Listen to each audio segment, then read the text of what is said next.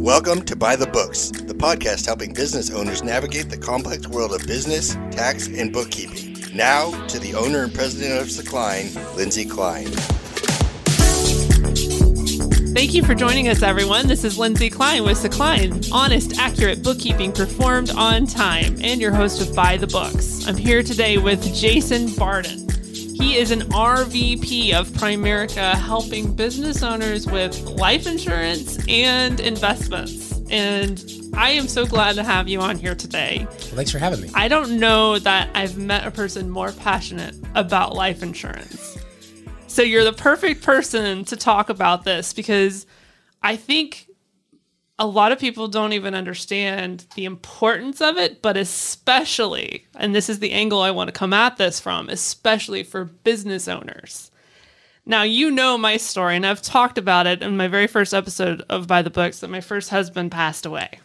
Right. Thankfully, he had life insurance, which was huge, getting through that time, not having to worry about the financial aspect. So I, of course, am a huge proponent of this. But adding an extra layer to that is, if you're a business owner and all of a sudden you cease to exist, what does that mean for everyone that's left behind? So Correct. Come at it from that perspective. Sure. What advice would you give to business owners specifically about life insurance? Well, so with business owners specifically, we typically tend to look at life insurance for three reasons. And it's going to depend on how their business is set up. So we have personal life insurance, which is what you were talking about, right? You and your husband had personal life insurance. And what personal life insurance is designed to do is it's designed to replace your income if you're no longer there to take care of your family before you're able to build enough assets to provide income for your family. On the business owner side, there's two additional reasons why you might look at life insurance and it might make sense. One would be a key man policy, and the other would be a buy-sell agreement. Sometimes business might need all three, but we'll kind of talk about all three of them and what they're specifically designed for.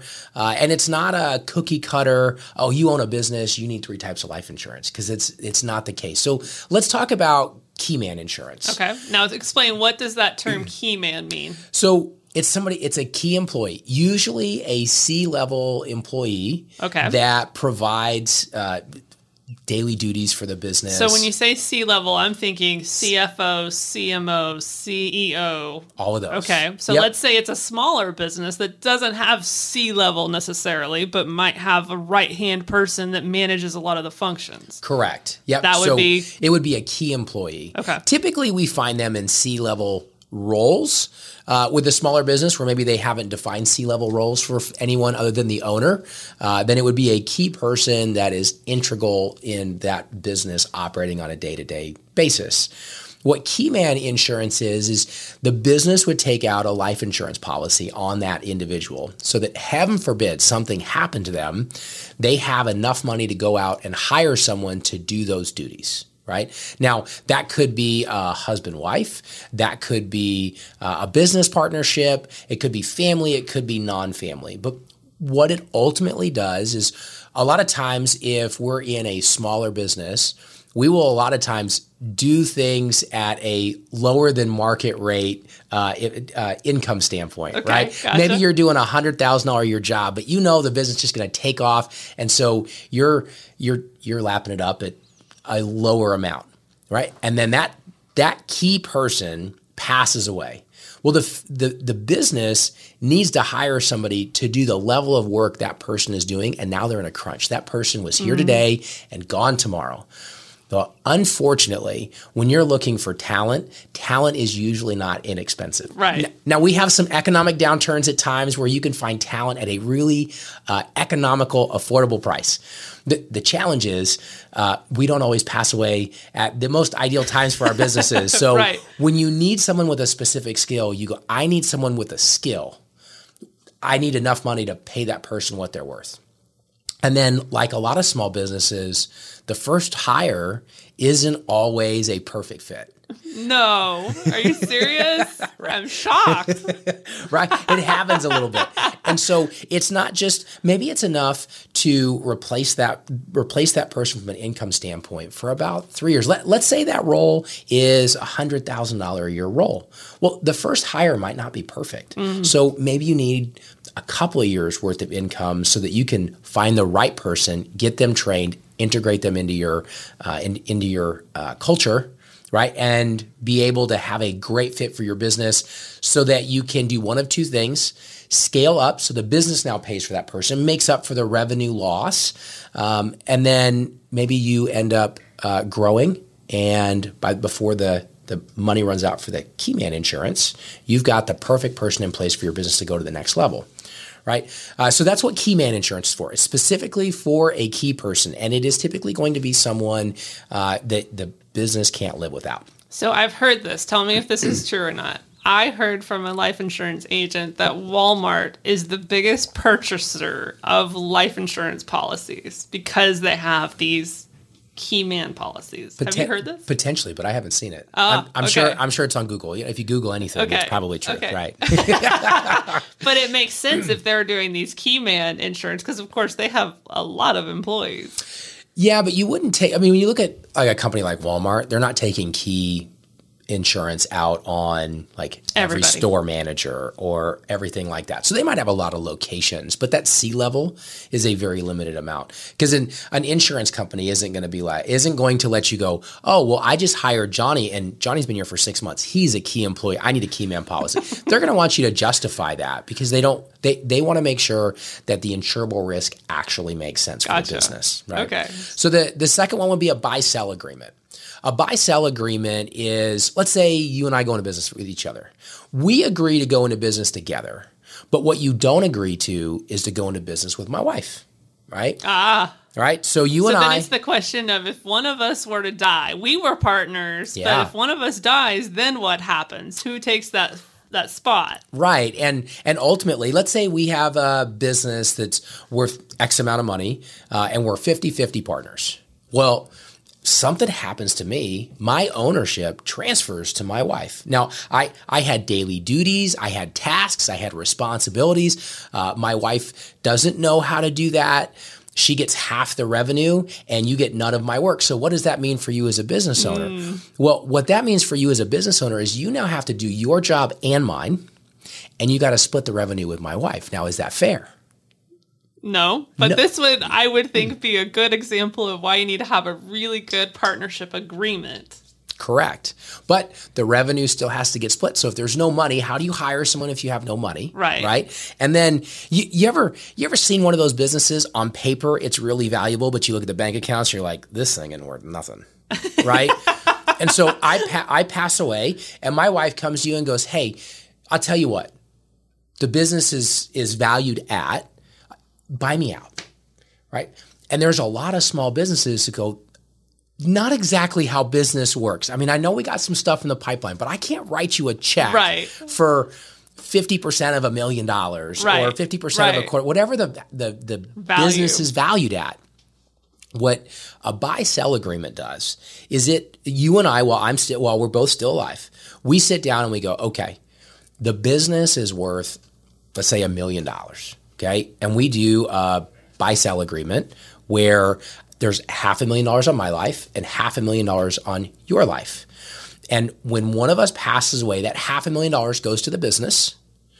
And then you now have $500,000 to buy out my portion and write a check to my wife. So now you're going to work twice as much, but you're going to get all the revenue. See, it's fair for everyone because my wife still deserves half the business, but not at the loss of you having to work twice as hard for half the money. Right. And so it doesn't make sense for all businesses, but those are what it's designed to avoid. Now, what if there's more than two partners? Can it work for that situation? It's going to be based on ownership percentages. Okay. So if it's a 30-30 split, or maybe it's a 50-30-20, right? You would just take the valuation and spread it out based on who has what ownership.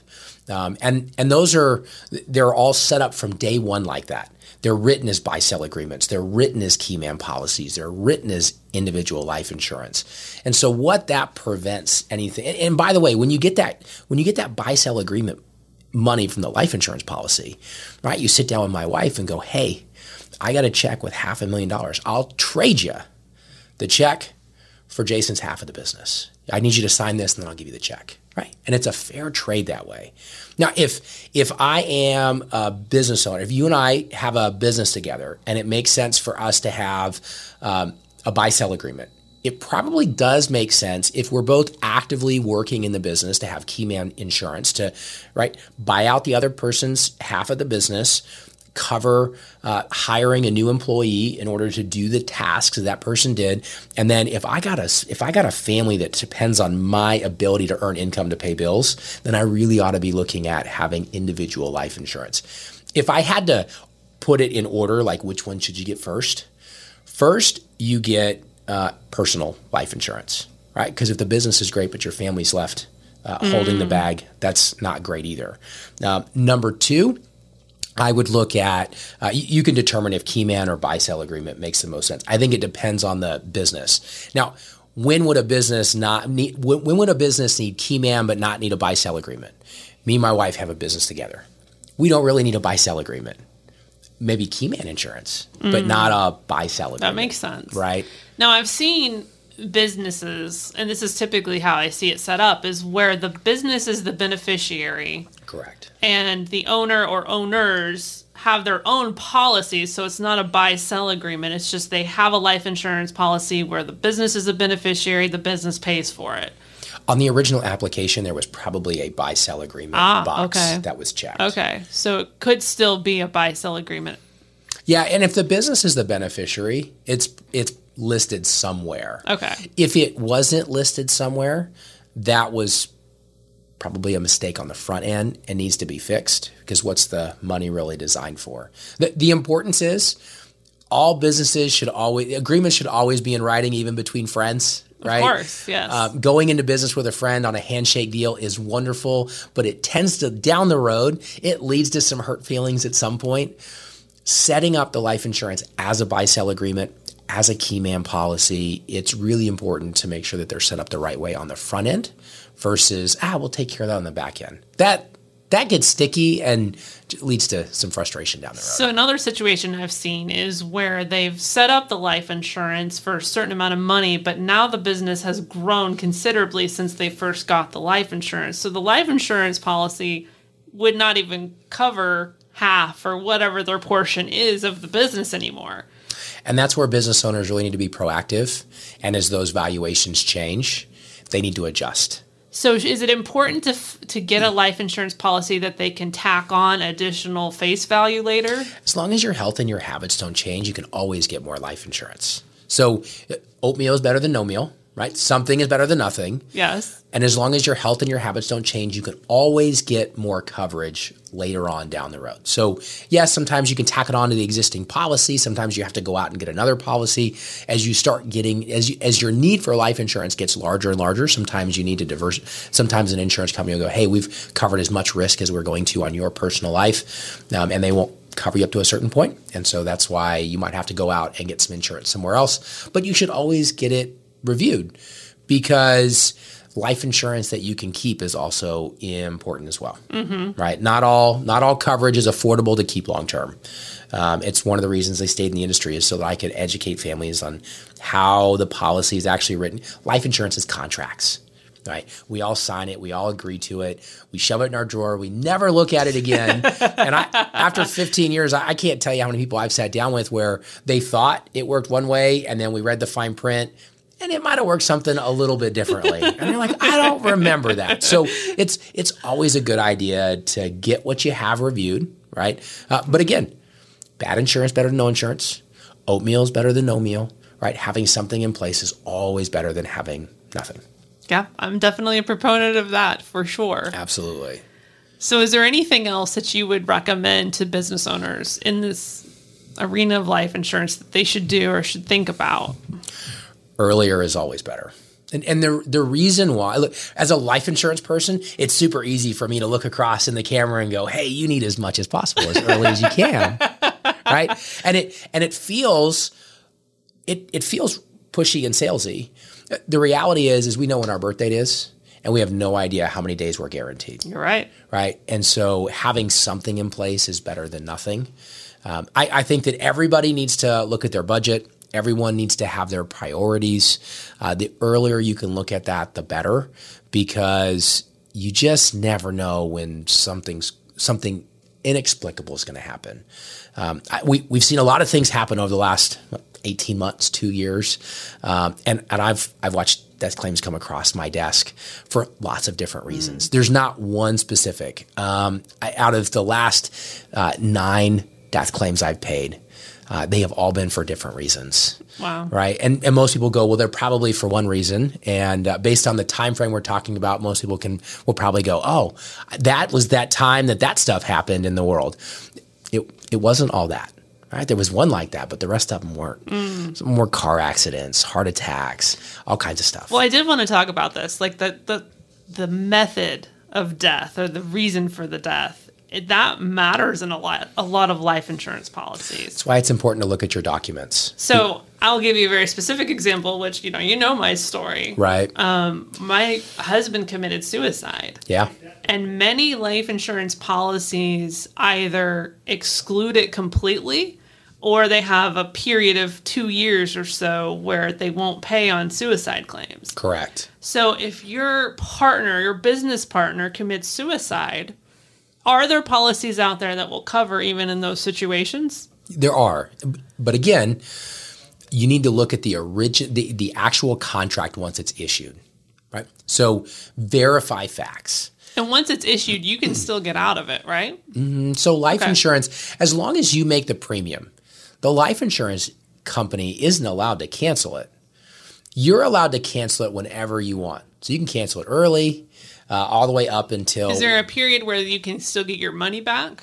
If you see your policy and you're like, oh, I didn't know there was that fine print. Yeah, so usually you have between 10 and 20 days. It's called a free look period, where you can look at it, verify the information. It's one of the reasons why when I sit down with a new client and we get their policy issued, I go through that stuff. A lot of times, people get their insurance policy and they're like, okay, I've got life insurance. I kind of remember it. I signed here. It's an important document, and it ends up in a box, a file cabinet, a safe deposit box. And it really never gets looked at again. Move a couple times and you go, I know I got it somewhere. I scanned mine in. As long as you can. I'm that nerd. Yeah. Well, hey, as long as you can keep it secure and protected, absolutely. Right. Because then you always have access to it. And those are some of the things that in 15 years of doing this, it's going back to the documents and going, okay, so let's read what it says and make sure that it works the way we need it to. And if we need to make some adjustments, great. And if somebody is at a point where they can't get any more life insurance, at least they know how it works. That's good. That's another key aspect to life insurance, is knowing how yours works. Yes, absolutely. So if somebody needed help with this, wanted to review their policy or just talk to you, ask you questions, how could they reach you? So always reach out to me. I'm all over social media, LinkedIn, Facebook. You can always reach out to me directly at my cell phone. I'm sure you're going to put a link with all my contact information. So email, cell phone, either way is fine. This was really a place that I came to 15 years ago just to make some extra money to pay cash for college. I stayed because the way my family thought our life insurance worked and how it really worked was radically different.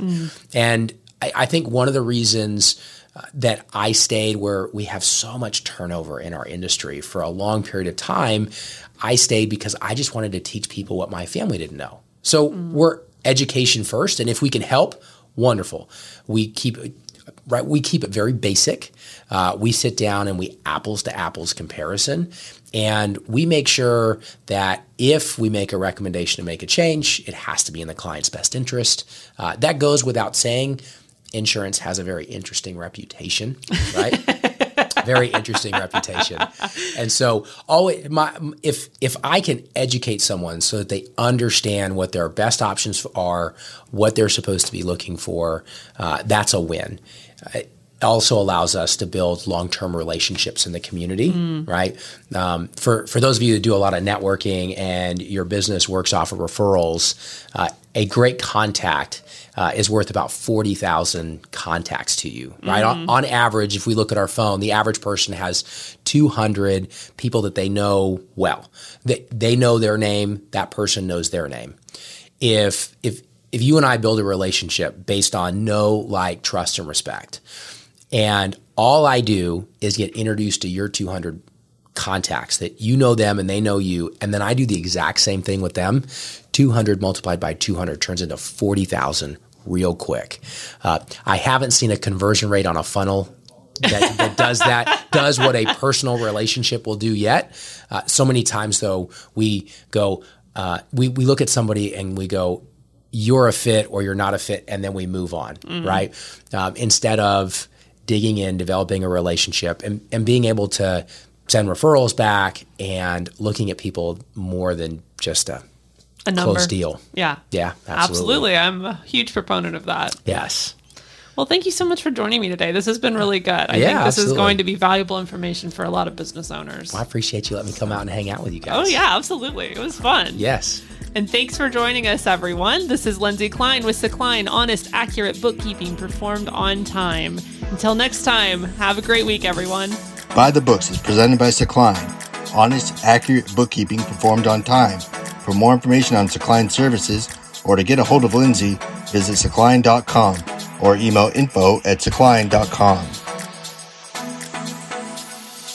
The information provided on this website and podcast does not and is not intended to constitute legal advice. Instead, all information, content, and materials available are for general information purposes only. Information provided by Secline may not constitute the most up-to-date legal or other information. Listeners should contact their attorney to obtain advice with respect to any particular legal matter and should refrain from acting on the basis of this information without first seeking legal advice from counsel in the relevant jurisdiction.